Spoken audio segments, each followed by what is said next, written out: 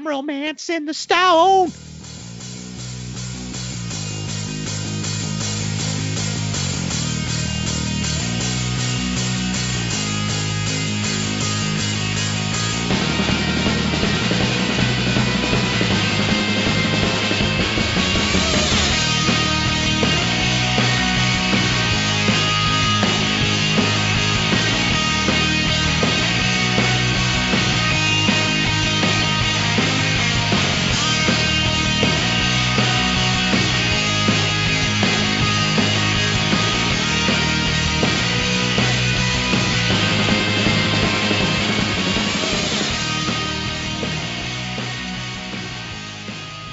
This is Tap and Geek Out with your hosts Doug Lund and Eric G. Hollis.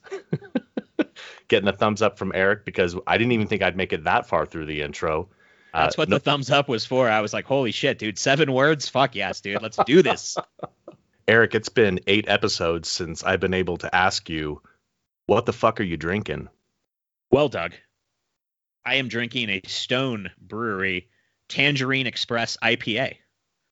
It's an India Pale Ale with tangerine and pineapple, 6.7 alcohol volume, but a really good beer. Now, a lot of the fruitier IPAs that I drink steer more towards the fruit. Considering this has tangerine and pineapple in it, it has a lot of hop, what you look for in an IPA. Still a very good beer. I picked this beer, not that I normally drink IPAs, but I picked it based on segment we've got coming up a little bit later in the show, but I can give this a solid 3.75. I had it last week. I'm having it again today, and it's a really, really solid beer. Eric rating the Stone. How long were you holding that in, or did that just come out right now? Just the last couple of seconds there. Okay, good. That was really funny. What are you drinking, Doug? Well, interestingly enough, for 2 reasons, I'm also drinking a Stone beer. This might be the first episode of Tap and Geek Out history where you're drinking an IPA and I am not, because when I think Stone, that is the only thing I think of, the fantastic India Pale Ales. And they may make more IPA variations than any other brewer on the market, right?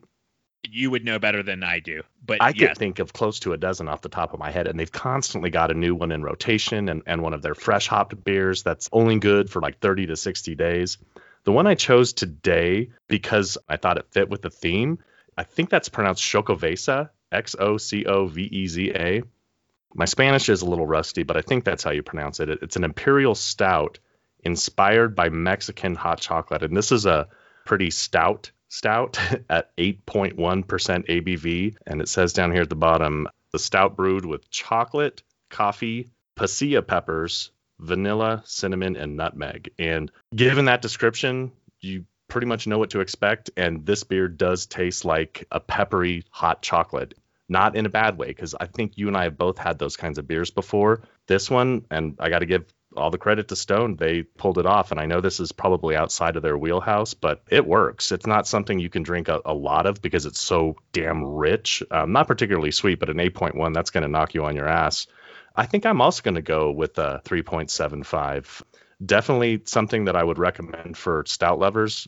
Definitely something I would recommend for Stone fans who want to try something a little different. But I actually like this beer a lot more than I was expecting to.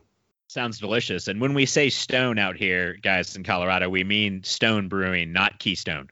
I would hope that any of our listeners would be savvy. I only bring that up because you know how Facebook generates ads?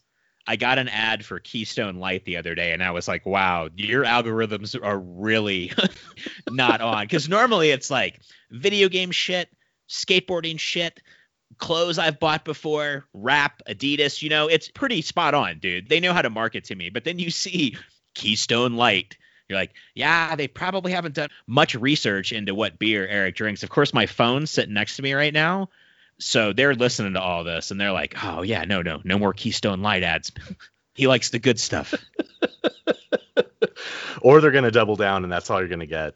Isn't it crazy that we live in a world where we have to worry about all of the devices around us listening to us and how they're going to use that information to try and shape our buying decisions?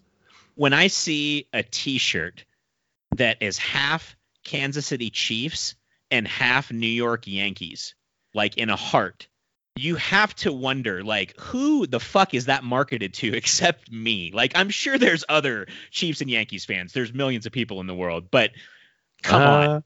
Or like for you, they had a Dallas Cowboys Avalanche shirt. I could get one for Nikki too. Now I want one of those.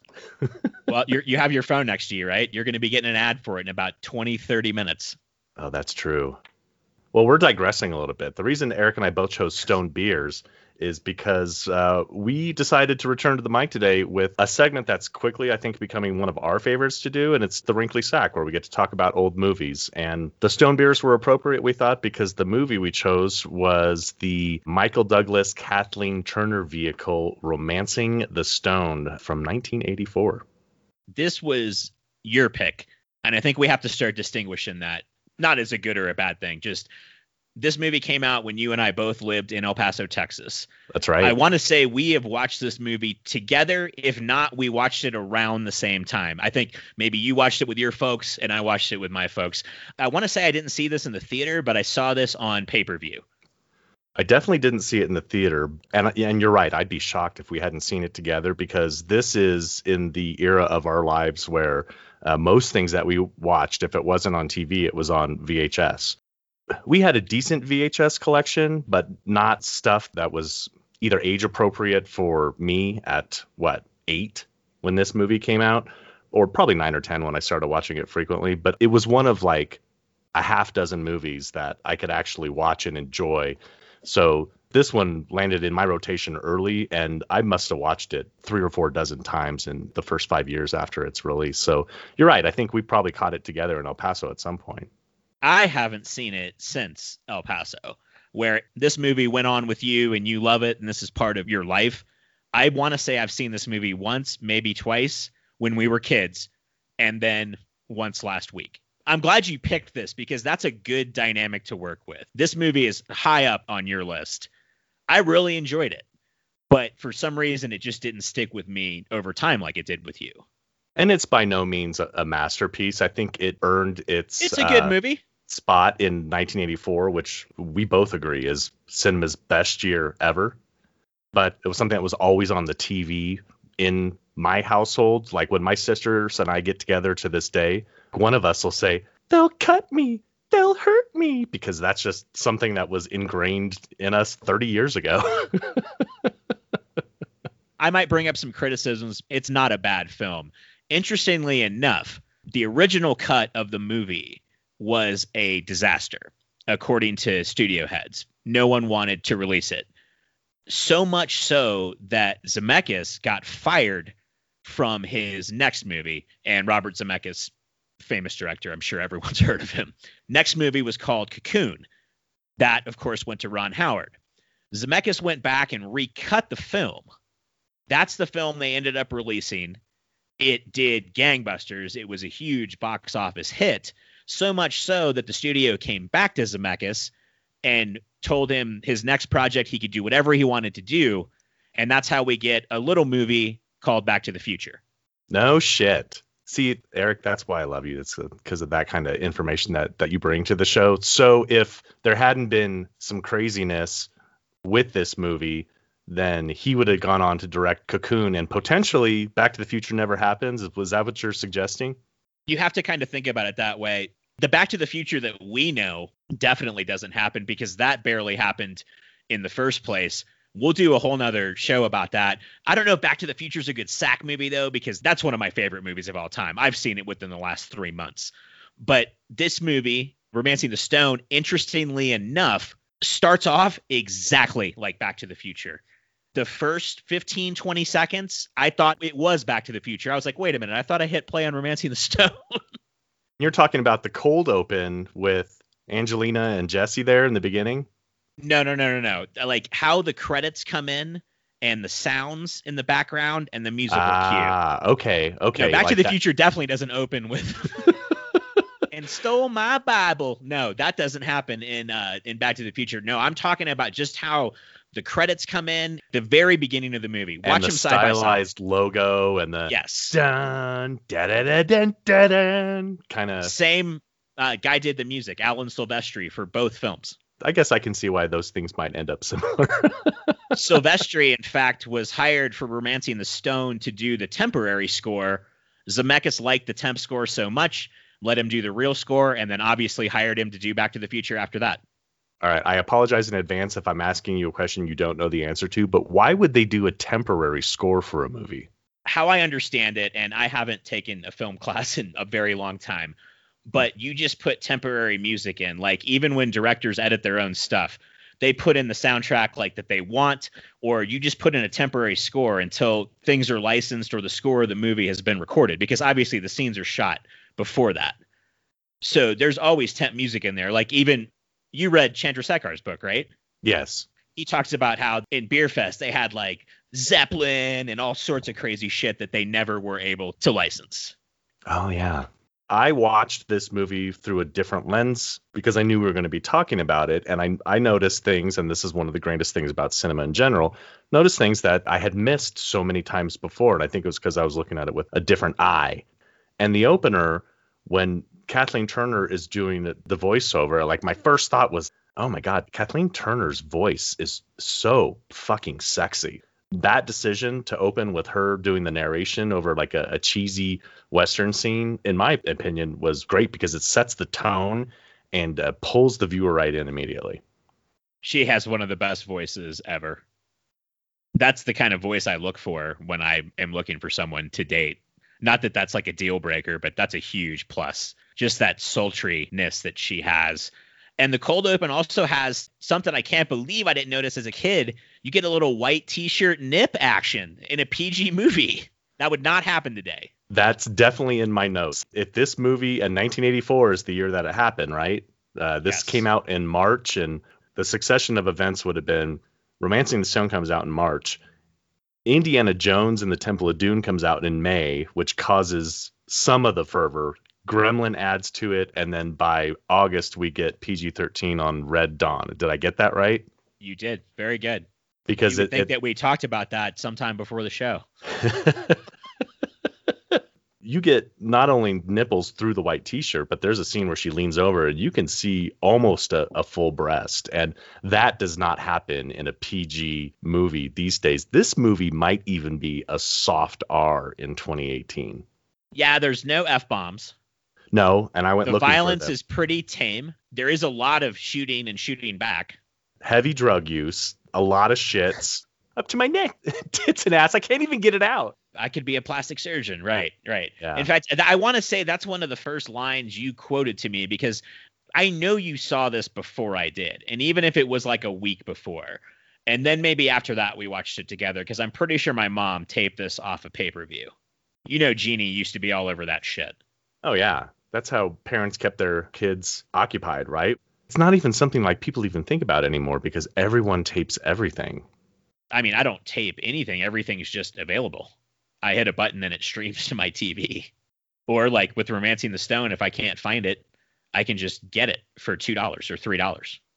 So after that Western scene, which teaches us that Joan Wilder is a novelist, we get to meet her and her cat Romeo in her New York apartment. Here's one of my first questions. What kind of an alcoholic has a collection of airplane bottles that they drink out of?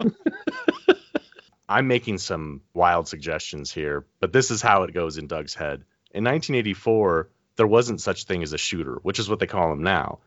You didn't find that bottle in a liquor store. You only found it on the airplane. And I think the suggestion is that she's a pretty heavy drinker. Right, but why wouldn't she have like a bottle of Crown, a bottle of vodka at her own house? So if you were She's like portioning her liquor? If you were a screenwriter, how did those bottles end up in her house? Lots of airplane trips. Lots of travel. That was my assumption too. It was something that they don't ever tie back into like an actual storyline, because then immediately after they paint her as essentially a shut-in that never gets out at all in her she meeting does with her bust editor. out no, she gets drunk again. Not only with Michael Douglas, but as soon as she gets away in that one sequence, the bridge, she drinks immediately. She does, but right after she gets done writing her novel, she packs it up and she goes off to see her editor, Gloria, portrayed by the fantastic Holland Taylor. And The editor spends half the time trying to hook her up with something called a mondo dismo, which I'm still not even sure what that means, and the other half chastising her for never getting out of her apartment because presumably she sits there writing all the time. Okay, and that is one of the sequences and story beats that was reshot. More of the love angle, which I don't understand because the rest of the movie doesn't really work if that's not there. And maybe that's the movie that they got. Maybe Zemeckis really did have a piece of shit and he turned it into something great. But the angle of her being a shut-in and needing a man, that was part that was reshot, at least based on what I've read. Well, I'm not going to argue with that decision because I love the final product. But whenever I hear about like, oh my God, you should see what the original cut was like. Well, it makes me want to see the original cut. I don't think we're going to get that for this ever. By all accounts, the actor, the director, and the studio, the original cut was a pile of shit. And why would we want to see it at this point other than just to have that reference point? The writer of this film, Diane Thomas, was a waitress. Michael Douglas knew her. He optioned the script from her for $250,000. When it became a hit, she gets a job working with Spielberg. He buys her a Porsche. She gets killed 4 weeks before Jewel of the Nile comes out in that Porsche with her boyfriend driving and never got to release another screenplay, which is sad because female writers are rare in Hollywood, and this film has a good script. The story works. Did she write Jewel of the Nile before she passed? I don't think she did. You know, I need to look that up, but I assume because she was working with Spielberg that she did not. There's a third one, too, that they never made. Because there's a third Romancing the Stone movie? There's not one that you haven't seen. There's one that they never made. No shit. Yeah, and if you give me a second, because I'm really shitty here, I can tell you what the name of it was. It's the Crimson Eagle because I'm faster than you. Well, maybe you should know your trivia about one of your favorite movies, fuckhead. I just didn't have the Crimson Eagle memorized. My bad. That's absolutely a movie that we should probably be happy that wasn't made. Getting back to the story, we're quickly introduced to Joan's sister, Elaine, played by, would you call her an 80s staple, Mary Ellen Trainor? Oh, yeah. She's the psychiatrist from Lethal Weapon. She's the newscaster in Die Hard. Those are the two I really know her from. She was the mom in Goonies. And oh, yeah, she was. Yeah, with the broken arm. And she was in a movie that was also in a wrinkly sack, which hasn't reached the light of day yet, Action Jackson. We didn't release that? No, we didn't. Okay. It hasn't gone up. No, it's cool. We get to meet her and the kidnappers. Ira, played by Zach Norman, who, for some reason, I had it stuck in my head that he was the guy that played Bernie in Weekend at Bernie's, and I know I'm going to take shit from you for saying that. And Ralph, played by Danny DeVito, his cousin. DeVito, out of this cast, is arguably the biggest actor, correct? I'd even put him above Michael Douglas at this point. I don't know. I guess that one's close. DeVito's a lot more iconic as an actor. Douglas is great, don't get me wrong, and he's like a Hollywood legend, but DeVito was really a nobody. Not before this got made. He had some parts, but I would say that this is DeVito's big break. Douglas and him were actually roommates in New York City. Douglas got a break before DeVito did. They still continued to live together. As soon as this movie came available and Douglas optioned the script, he gave this part to Danny DeVito, and DeVito still to this day says that this was one of his biggest breaks in the industry. I mean, Danny DeVito was huge in the 80s, and he would come back for Jewel of the Nile and also teaming up with them again in The War of the Roses. I never knew that they actually lived together. Can you picture like Michael Douglas and Danny DeVito in their 20s hanging out? I want to see that movie. I hope it's like Danny DeVito and Charlie hanging out on Always Sunny in Philadelphia, living together. That's the only thing I can picture living with DeVito is like. I bet Danny DeVito's a cool dude. I bet he is too, and that probably means that Michael Douglas is a cool dude too, especially if he's throwing his bro a bone there and bringing him into the industry that way. That's pretty cool. God, I love trivia. It makes almost any movie that you can find information about worth watching, in my opinion. I almost like digging into the films more than I like watching the films themselves sometimes. And this is one of those cases. This movie held up extremely well, considering of how much of a cynical dickhole I am at age 42. I'll tell you that much right now, because you know me, man. I poke holes in everything, and plus to bring good material to the cast, I hope. It's not a bad flick at all. I would watch it again. In fact, I'd watch it with you. I'd like to see your perspective. We do commentary on it. It's always been my opinion that it holds up well just because its composition is, I mean, it's pretty basic, but it's well acted. It's got some solid talent in it, from direction to production to the actors. You can't point at one individual and say, that's a weak link. Maybe the guy that plays Ira, and maybe if they would have given him more than one line, it would have been different. But you can only hear, Ralph, look at those snappers so many times before you're like, all right, guy, we get it. You like the fucking alligators. And the alligators in the first act of the movie are just like the famous gun. If you show a gun in the first act, it has to go off in the third. As soon as you see those alligators, you're like, okay, somebody's going to get fed or bitten by the alligator. And because I've been playing a lot of Red Dead Redemption lately, that actually fit in well with my life. So I was happy to see the alligator carnage. Apparently they keep a lot of fucking alligators on hand in Colombia because they're fucking everywhere they go. Yeah, because in fact, I think the alligators in the beginning aren't the same alligators in the end, are they? No, because Ira's got some hanging around him wherever he is. But they are in that fort in Cartagena at the end, and they just happen to have some hanging out underneath the fort as well for whatever fucking reason. After that, though, she gets misrouted on a bus, and we get a great hero's introduction from Michael Douglas, who has a shotgun with unlimited shells. I mean, he's got the cheat code fucking on. He does a leaping shotgun blast towards a guy hiding behind a bus, and, you know, mad props for that. And Doug, this is one of the things I want to ask you about. What was the whole deal? He was importing birds that he was going to sell, and that's why he ended up there that day, and he had his Jeep blocking the bus. That's one part that confused me. Jack Colton is in Colombia to catch these birds so that he can sell them to probably American buyers, because who else would pay $2,000 for a big fucking blue chicken? But he's parked on the side of the road in a position that's not even really blocking it. Joan Wilder is the reason the fucking bus crashed, because she's talking to the driver and he's turning around. Is this bus going to Cartagena? ¿Qué? Is this the bus to Cartagena? Because when white people talk louder, it makes them instantly understandable to people of different nationalities. So the bus has kind of veered off then and hit the truck that's got all of Jack Colton's birds on it. He's just like the middleman for these birds. Okay. Anyway, he takes care of Carmen Sandiego.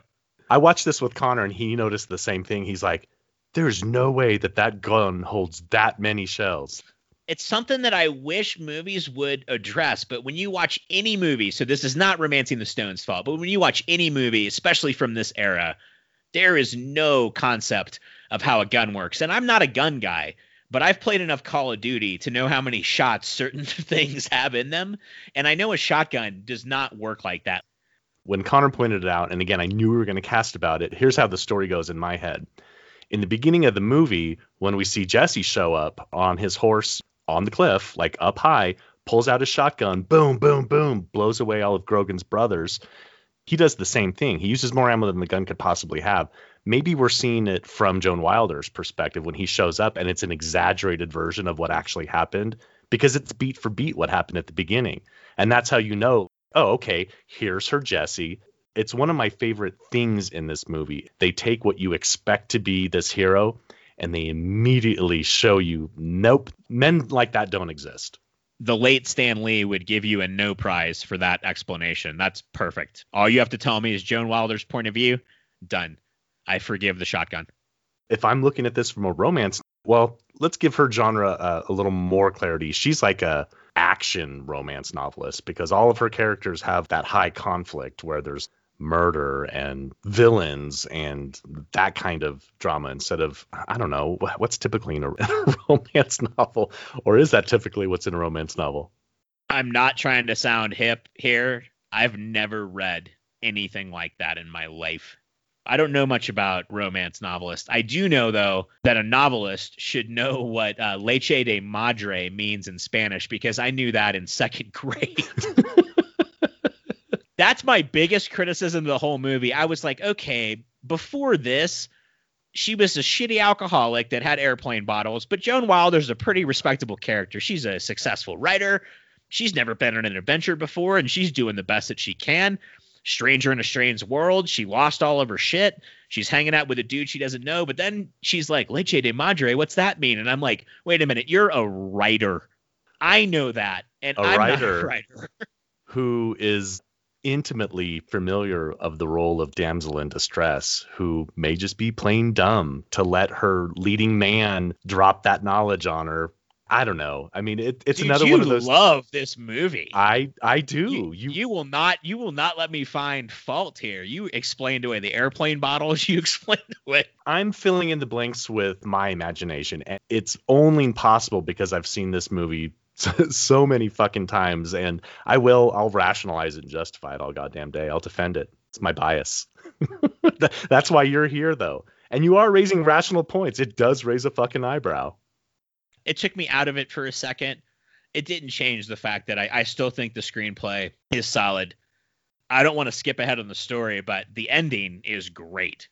Not similar to Back to the Future, but also that kind of ending that you don't see coming, maybe. So we get the introduction and then probably the best 20 minutes of dialogue right after they meet as they realize that they need each other. He's establishing his character and she's establishing her, I don't want to say neediness, but she needed him to get out of there. The banter back and forth between them is really what makes the movie. There's two amazing scenes in the movie. Tons that are great, but two that are amazing. And number one is the scene that I think we're about to get to that's in the airplane. In the back of the airplane where they've got the fire with the weed and they're getting drunk together and they're talking to each other. That's probably my favorite scene in the entire film. There's some good buildup before that where he's teaching her this is the kind of shoes that you're going to need and you need to get rid of this, and throws all her shit away. She discovers she's got a little bit more metal in her by trying to cross a bridge that he tells her, don't even try and cross it because it's dangerous. Well, she ignores him, does it anyways, ends up swinging across this gigantic gorge to the other side, drops onto her ass, and makes the the funniest noise that I think a person can make. And at that point, he's like, wait, who do I have on my hands here? She does two ass drops in the movie. Kathleen Turner must have patented that move, because the first one I thought was cute and adorable, and when she did it the second time, I was like, oh, that's her trick. That's her Ollie tray flip. That's what Kathleen Turner did. Like, she fell on her ass and from looked the adorable. Hotel, right? And right, she makes the same noise. Yes. Yeah, so that's her thing. I was going to ask you about the movie poster. How many times has that poster been done? Because this movie got accused of being a Raiders of the Lost Ark ripoff. Sure. However, the script was written 3 years before Raiders was. Is that right? Yes. So you can make all the comparisons you want. And honestly, Raiders did come out before this. So obviously Zemeckis saw it. You know, him and Spielberg are buds. So I'm sure he took some influence there. But yeah, this movie got some shit for being a Raiders ripoff. And when you look at the posters side by side, you can kind of see where they're coming from. But when I saw the poster for this film, I was like, you don't see posters like that anymore. You see the shitty photoshopped floating heads poster style. You don't see something that really kind of embraces the adventure. So I liked it. Even though it's been done 100 times, I think it's cool. It has, and I have to think that was to ensure that they got the male audience, because another area where I think this movie shines is that it appeals equally to both male and female audiences. Ultimately, it's a romance novel done in a movie form, but that description doesn't get male butts in seats. So you build a poster around an Indiana Jones. No, I'm sorry. It wasn't called Indiana Jones back then. It was just called Raiders of the fucking Lost Ark. Let's remember, don't let the revisionists rewrite history like they did with Star Wars. It's not fucking called A New Hope. I don't care what people say. Raiders is still the best Indiana Jones movie. Easily. Great movie. And you know what? If they took inspiration for that, or if they wanted to use that as something to emulate, why not? Where's the fucking fault in that? Give me another Raiders movie, because I'll tell you what, when these two movies come out in 1984, what was the Indiana Jones movie that we got then? Temple of Doom. Yeah, I rewatched Temple of Doom, and it's all right, but I prefer Romancing the Stone. And I know that that's my bias, but I don't think Temple of Doom is a great movie. I mean, it's an Indiana Jones movie, so I love it to death. But next to The Crystal Skull, it's the worst indie movie for a lot of reasons. It holds a very special place in my heart, like Romancing the Stone does for you. I haven't watched it though in a long time, and it's one of those I'm afraid to. I'm scared. I want to remember Indiana Jones and the Temple of Doom like I remember it right now. I'll go back and watch Raiders. You're afraid it will sully your memory? Even The Goonies, I went back and watched that, and I was like, okay, this is good. But there's a lot of shit that I was like, problems with the acting, problems with a lot of things. And I don't want to watch it with my sullied view of the world now. All right. Well, so getting back to the story, they've bonded a little bit. They've proven themselves to each other a little bit. And they're making their way, having escaped from the cops through the Colombian wilderness, hacking their way through the jungle through a machete. And they come across the airplane, the downed, drug-running craft. Which brings us to the best scene in the movie and my favorite line in the movie.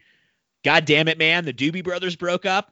That was my favorite part, as he picks up a copy of Rolling Stone with Elvis Costello on the cover and opens it up, and that's one of the first things he says. And I laughed my ass off because that's a joke I did not get at all when we were kids, but I totally understand that now. What's so great about it is that she's mid-sentence. She's trying to have a meaningful conversation with him. This is when she's starting to kind of open up her kimono a little bit and like, maybe I can trust this guy. And what does he do? Because he's high as fuck at that point. God damn it. The Doobie Brothers broke up? Shit. When did that happen? That's when I kind of got on board this third viewing. As soon as that happened, I was like, okay, I'm in. I'm completely in with this character. I get exactly where he's coming from. It's the best scene in the whole movie, though. What do you call that scene in the movie where it's the fulcrum? You have to get to this moment, the linchpin, and then now we know that they're a team because clearly they found some common ground, a bond. She shares why she's really in Colombia, and it's a treasure map, and we're actually a lot further than I thought. I checked the time in the movie, and it's like almost an hour in before the treasure hunt starts, which is why we're all here to begin with. Wow, the plane is an hour in? Almost, yeah. It's like 50-something minutes. If I were to guess right now, I would have said that that's within the first 25 minutes. That tells you that they're still doing good story build-up in the beginning. There's a lot of, what do you call it? Is it exposition? Yeah, there is, but it's not ham-fisted. You're along for this ride. And you get a scene that's very similar to the Goonies before this with the mudslide. Yeah, that's right after they meet. Kathleen Turner's stunt double, also the stunt double for Lynda Carter on Wonder Woman. Ooh, that's some more good trivia. And they have similar body types. And I think I might have been more in love with Lynda Carter than I was with Kathleen Turner. But they have both joined the Hall of Fame from Teenage Doug Spankbank for sure. But in today, Doug Spankbank, Lynda Carter, still ace in the hole. We just saw her in Super Troopers 2. Kathleen hasn't not held so on much. As well. Yeah. Nikki and I were talking about that. Like, what happened to her? And of course, Nikki being the healthcare professional, immediately does some research and finds out that she has rheumatoid arthritis and was on heavy steroid treatment for years and years. And that is exactly what is responsible for her difference in appearance from when she shows up in later properties. The last thing I saw her in where she was regular Kathleen Turner, I want to say was V.I. Wachowski, which came out in 92 or 93. I had no idea what you're talking about. It's a great flick. Very underrated. Angel Golenthal's from Home Alone and The Rise of Leslie Vernon is in it. Check it out if you're a Kathleen Turner fan. Where the fuck did that come from is the question I'm going to ask my therapist. That's what seriously fucking keeps me up at night, Doug. I haven't thought about that movie, dude, since 1992. But as soon as we get into talking and shit like that, all of a sudden, pop. V.I. Wachowski. Wachowski, like W-A-S-H-A-W-S-K-I, maybe? Look it up. Joan Wilder's voice is lighter than Kathleen Turner's normal voice, and she has her normal voice in VI. Like her Pussy Willow. Yes. Oh, God. Say that again. Pussy Willow. That's one of my favorite lines in any movie of all time. And that's not a great movie, but it's entertaining as hell. She's great in that, too. I had a great transition back into the village. Second best scene in the movie. They're now looking for, I guess, a telephone and a photocopier now that Colton has discovered she's got this treasure map, and they happen into a little village in the middle of Colombia where the story takes a very unexpected turn. It takes the best turn, in my opinion. It's my second favorite scene, and only because the plane scene is so good for the characters. But they end up in some shit. Supposedly every little town in Colombia, everybody's armed and wants to rob you. That's the impression I got of at least where they were. And this mob of people basically corners them to a door. I guess Michael Douglas knows that whoever lives there owns a car. They're trying to get a car to get out of there, correct? Yeah, they ask the townsfolk. Who has a car? And they say, Juan, the bell make. Right. And then they end up at Juan's house. Juan has no interest in helping them until it is revealed that Joan Wilder is there. And all of a sudden, Juan turns from the biggest badass to the biggest fanboy ever. Again, besides the plane scene, my favorite part of the whole movie, because he's like, oh my God, it would be like if Stan Lee showed up at my house and I didn't know who he was and didn't invite him in. And then I figure out who he is. And then all of a sudden I want to drink with him. I want to ask him questions. Everything is mine. Hell, Juan is the reason that they escape. The Joan Wilder? The novelist? And he's got all her books. And it's such a good tribute to fandom. A fan will save your ass, man. You know, there's some creepers out there, dude, but at your time of need, someone that is a fan of yours, they've got your back. And her editor, Gloria, sets it up in the beginning when she's talking about going to Colombia to meet Elaine. She said, your books do very well in South America. I did not put that together. Thank you. Of course, Juan, portrayed by Alfonso Arau, whom we all know and love as El Guapo in The Three Amigos. Didn't put that together either. Oh my God, really? No. That shocks me. And see, where does this dumbness come from? There's question number 2. Because I should definitely have known that. But God, Three Amigos is another one, dude. Since the next sack pick is mine, that might be it. And this is where my major gripe of the movie comes in, because they're having a really fun conversation. We discover that he's actually very wealthy because he's a drug runner and he's got a truck, which the way that they played the story, I have to blame it on editing, because they go from, oh, I don't have a car to, oh, yeah, he does have a car, but it's actually a 4-wheel drive Bronco, and they're all in it and they're busting through the garage. They're not even opening the garage door. Somehow they know that the army's outside. I'm so glad you brought this up, because this is my biggest problem in the movie. In fact, I thought my internet skipped. I was like, what the fuck? You see the police start coming up. Right. They're in the middle of just a normal conversation. There's no shot of Michael Douglas or Kathleen Turner running to the window. Like nothing. Yeah. And for that reason, what could have been the best joke in the movie doesn't work. It doesn't land. I watched it 3 times and I was like, ugh. It sucks when you see a joke that's really good that you could have cleaned up a little bit. And I say this, anyone that listening, I'm not a writer. I never made a fucking movie. I've never done shit with my life. So I am nothing but a critic at this point. But that scene could have been fixed. Yeah, we have to blame the editors there. And maybe there's a good reason it happened. As someone who does a lot of editing myself, sometimes you do the best with what you have to work with. Fortunately, the story after that progresses pretty smoothly from there, although this is another thing that Connor picked up on.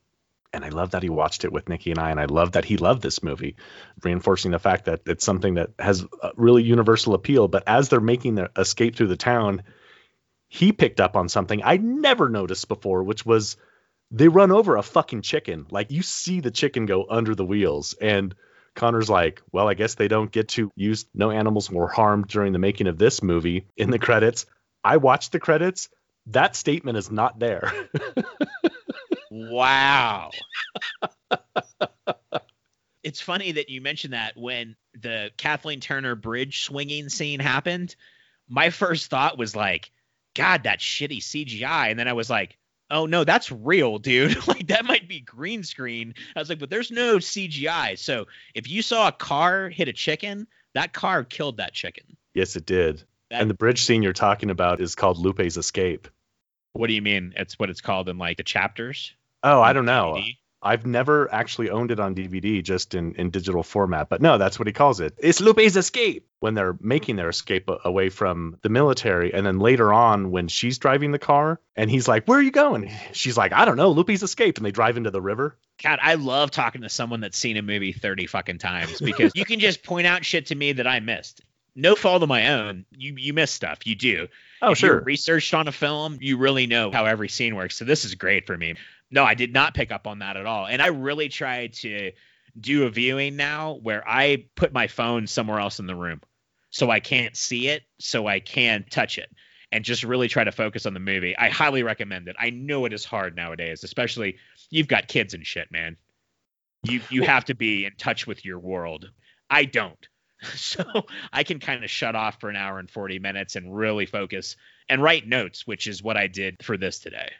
And that's the hard part for me when I know we're going to be doing the Wrinkly Sack, is that not only am I taking notes, but I do it on my phone.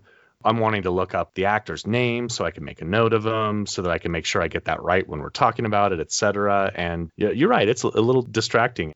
I do pen and paper. I do a lot of pausing. An hour and 40-minute movie normally takes me 2 hours to watch because I want to go back on shit. I want to look at shit. Like you said, I want to look up actors. And then when I start going down a wormhole on the trivia, it really enriches the experience of viewing the film for me. This was a really good pick, Doug. You're making me want to kind of step up my game because you picked a movie that was really near and dear to you, kind of like I did with Friday the 13th Part 6. So I don't know what I'm going to pick next, but this was a good one. This was a great flick. I'm really glad you enjoyed it. I think I told you beforehand, it would shock me if you didn't like it more now than you did before. I dug it a lot. You want to keep going through the story. I think we're almost at the end, right? They end up at the fort. Yeah, we're getting to the climax. So they make it to this villa where they buy clothes, they screw, they dance, they eat. Danny DeVito has his best line in the movie where he's crawling underneath the table and the fat woman catches him and he's like, "Oh, I lost my Langostino." DeVito's fucking great in this. And I remember him having like 40 lines and he's got like 12. He is the key to how the story plays out next, because Danny knows that Joan and Jack are now going after El Corazon. But his brother Ira, who has Elaine, who they're trying to free, right? That she's the goal of the movie, to free Elaine by delivering the map. Ira doesn't know that's the case. So they get a little closer in the city. They go and find the stone by following the clues. That's another gripe of mine, is that I wish they would have drawn that out a little further, because I thought the treasure hunt could have been a little more fulfilling. But that's just because I think personally it's an element I love so much in movies, is watching the treasure hunt. But they find a stone which, oh my God, dude, in high definition, that stone looks fucking CGI, doesn't it? It did, and it was cool watching the movie in high def. I almost wanted to not watch it in high def because that's how, obviously, we saw it. You and I did not see a high definition version of this movie if we didn't see it in the theater. And even then we didn't, correct? Technically 35 millimeter is high definition, but every transfer that we've gotten since then hasn't been. I did a little research on that, and they talk about like how the piece of green glass that they used was like so reflective that they had to light it properly so that it didn't show up weird on film, but it still ended up showing up weird on film. Didn't have a problem with it. I thought it looked pretty cool, and they get the jewel, and no sooner than that, Danny DeVito is there to take it from them. He grabs it. They chase him. We get some more great dialogue. One of my favorite scenes in the movie is, okay, so DeVito gets the jewel. They get it back from him pretty quickly. Joan and Jack are in the car trying to escape from the military that's chasing them down. They end up in a river in what is her failed version of Lupe's escape. And she's steering while the car is like being drugged down the river. And Jack Colton's like, "What are you doing? Where are you going?" That's a great sequence. And it also ends up with them being separated at the end. And right. The dagger of mistrust is cast. That's really well done. I thought so too. And Jack promises to meet her, and she just has to take him at his word. So at this point, she's back in Cartagena and has made contact with Ira, the kidnapper, and he still doesn't know that she has the stone. So she agrees to meet him to hand over the map, which she does in this fort at night in Cartagena with all of the fucking alligators running around. And another line that I love, because I thought it was very well done by the actor, is Joan Wilder, you and your sister can go. You get the collective audience like, oh, they got away with it. No, they didn't, because DeVito has spilled his guts to the military, and they know that El Corazon has ended up that they actually found it, and somehow they caught Jack Colton, and all of the characters and everything come together at a head at this moment. Because fat, short DeVito can't run down a hill, so Carmen Sandiego gets him. Right. To be fair, I'm short and fat, and sometimes it's hard, so I've got DeVito's back on this one. But yeah, that's when everything comes to a head. Carmen Sandiego gets eaten by an alligator, and Eric cheered because, God, I wanted to see some alligator carnage. I got a little bit, which is great. The alligator also gets the stone. We got one instance, like you called it, the dagger of mistrust, where is Jack going to show up? Well, yeah, he does end up showing up. Maybe not for the reasons why we assumed. Maybe not because he wanted to be there, but because did he get captured before he showed up at the hotel, or was it afterwards? Is he there on his own intent, or is he there because he didn't have a choice? And then the showdown with, I guess we're just calling him Carmen Sandiego now. They defeat him. Not only does he get his hand bitten off, but he actually ends up as alligator food. And then it's like, all right, so we know this massive, priceless jewel is in an alligator. Jack disappears because, that's what Jacks do. But he tells Joan Wilder before he does so, you're going to be all right. We get to fade to black. And then we're back in New York City, where Gloria is reading the book. Before we get to that, I just want to say that Michael Douglas holding the alligator by his tail through the side of the castle is fucking ridiculous. Nikki made the same observation. She's like, don't those things weigh like 800 pounds? Like, okay. Yeah. Nikki is much smarter than me, and I didn't even think about the poundage. It just didn't look right to me. And now I know why. So thank Nikki for that again, because there's no fucking way that could happen. But it is a movie. But then, yes, to your point, we get what I consider another best part of the movie is the misdirection. Because as a kid and in the theater, as soon as you cut to, is that Gloria? It is Gloria. And you know what? I forgot to mention something, though. Okay. And this is a bit of trivia maybe you came across, too. The entire reason that Michael Douglas decided to act in this movie, I know that he was the one that optioned the script, but the reason he decided to portray Jack Colton is because of that scene where he's climbing up the rock wall to try and get to Carmen Sandiego and Joan. He had developed rock climbing skills as a teenager, and when he saw that scene in the script, he's like, oh, I can rock climb? I'm in. And that was the scene that I remember being way more ridiculous when I was a kid. And it wasn't as ridiculous now. I remember it being akin to the old Batman 66. That kind of cheese ass effect, but it didn't look horrible when I watched it this time. God, can you imagine picking a script off of that, though? That's how Star Trek V gets made, by the way. So anyways, you were saying, fade to black. We get great misdirection. And Doug, if there's one thing that I love, it is misdirection. Whether it's in joke telling or storytelling, I love to be fooled. And so your first thought when you flash to the author's office is, oh, this is the classic. The whole thing we've been watching has been Jane Wilder's book. What a bunch of bullshit, which fits with your shotgun theory. However, then we get a great Zemeckis-esque ending where Joan walks outside, here pulls up a boat on the back of a truck. Michael Douglas, you see him. He lifts up his leg in a beautiful reveal of alligator boots. So you don't even have to figure out that he got the stone, everything. It says it all without saying anything. And they sail off down the streets of Manhattan into the sunset, and it is gorgeous. One thing I'll say about Zemeckis, man, is he knows how to end a movie. Back to the Future 2, this and 3, I would say all have great endings. This might be the best of the 3, and I'm a huge Back to the Future fan, but the ending of Romancing the Stone is awesome. For exactly the reason that you described. They literally sail off into the sunset, but it's not in the way that you think. Just like their whole relationship and their expectations and what they come to appreciate about each other is not what they think. He is not the prototypical Jessie. She's not the prototypical damsel in distress. And when they sail off into the sunset, it's really on the back of a truck, not in water. And that's gorgeous.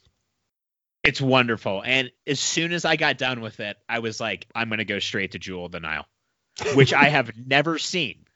And I still haven't because I didn't. I can't remember what I did. But it's because everyone, even at the time, and I want to say Jewel came out when we were in El Paso too. Romancing the Stone came out in 84. Jewel of the Nile came out in 1985. How the fuck do you churn a sequel in a year? God, the fact that Turner, Douglas, and DeVito were all available, they were not waiting to get jobs in the 80s. No, and they didn't know they're not that waiting the movie, to get jobs now.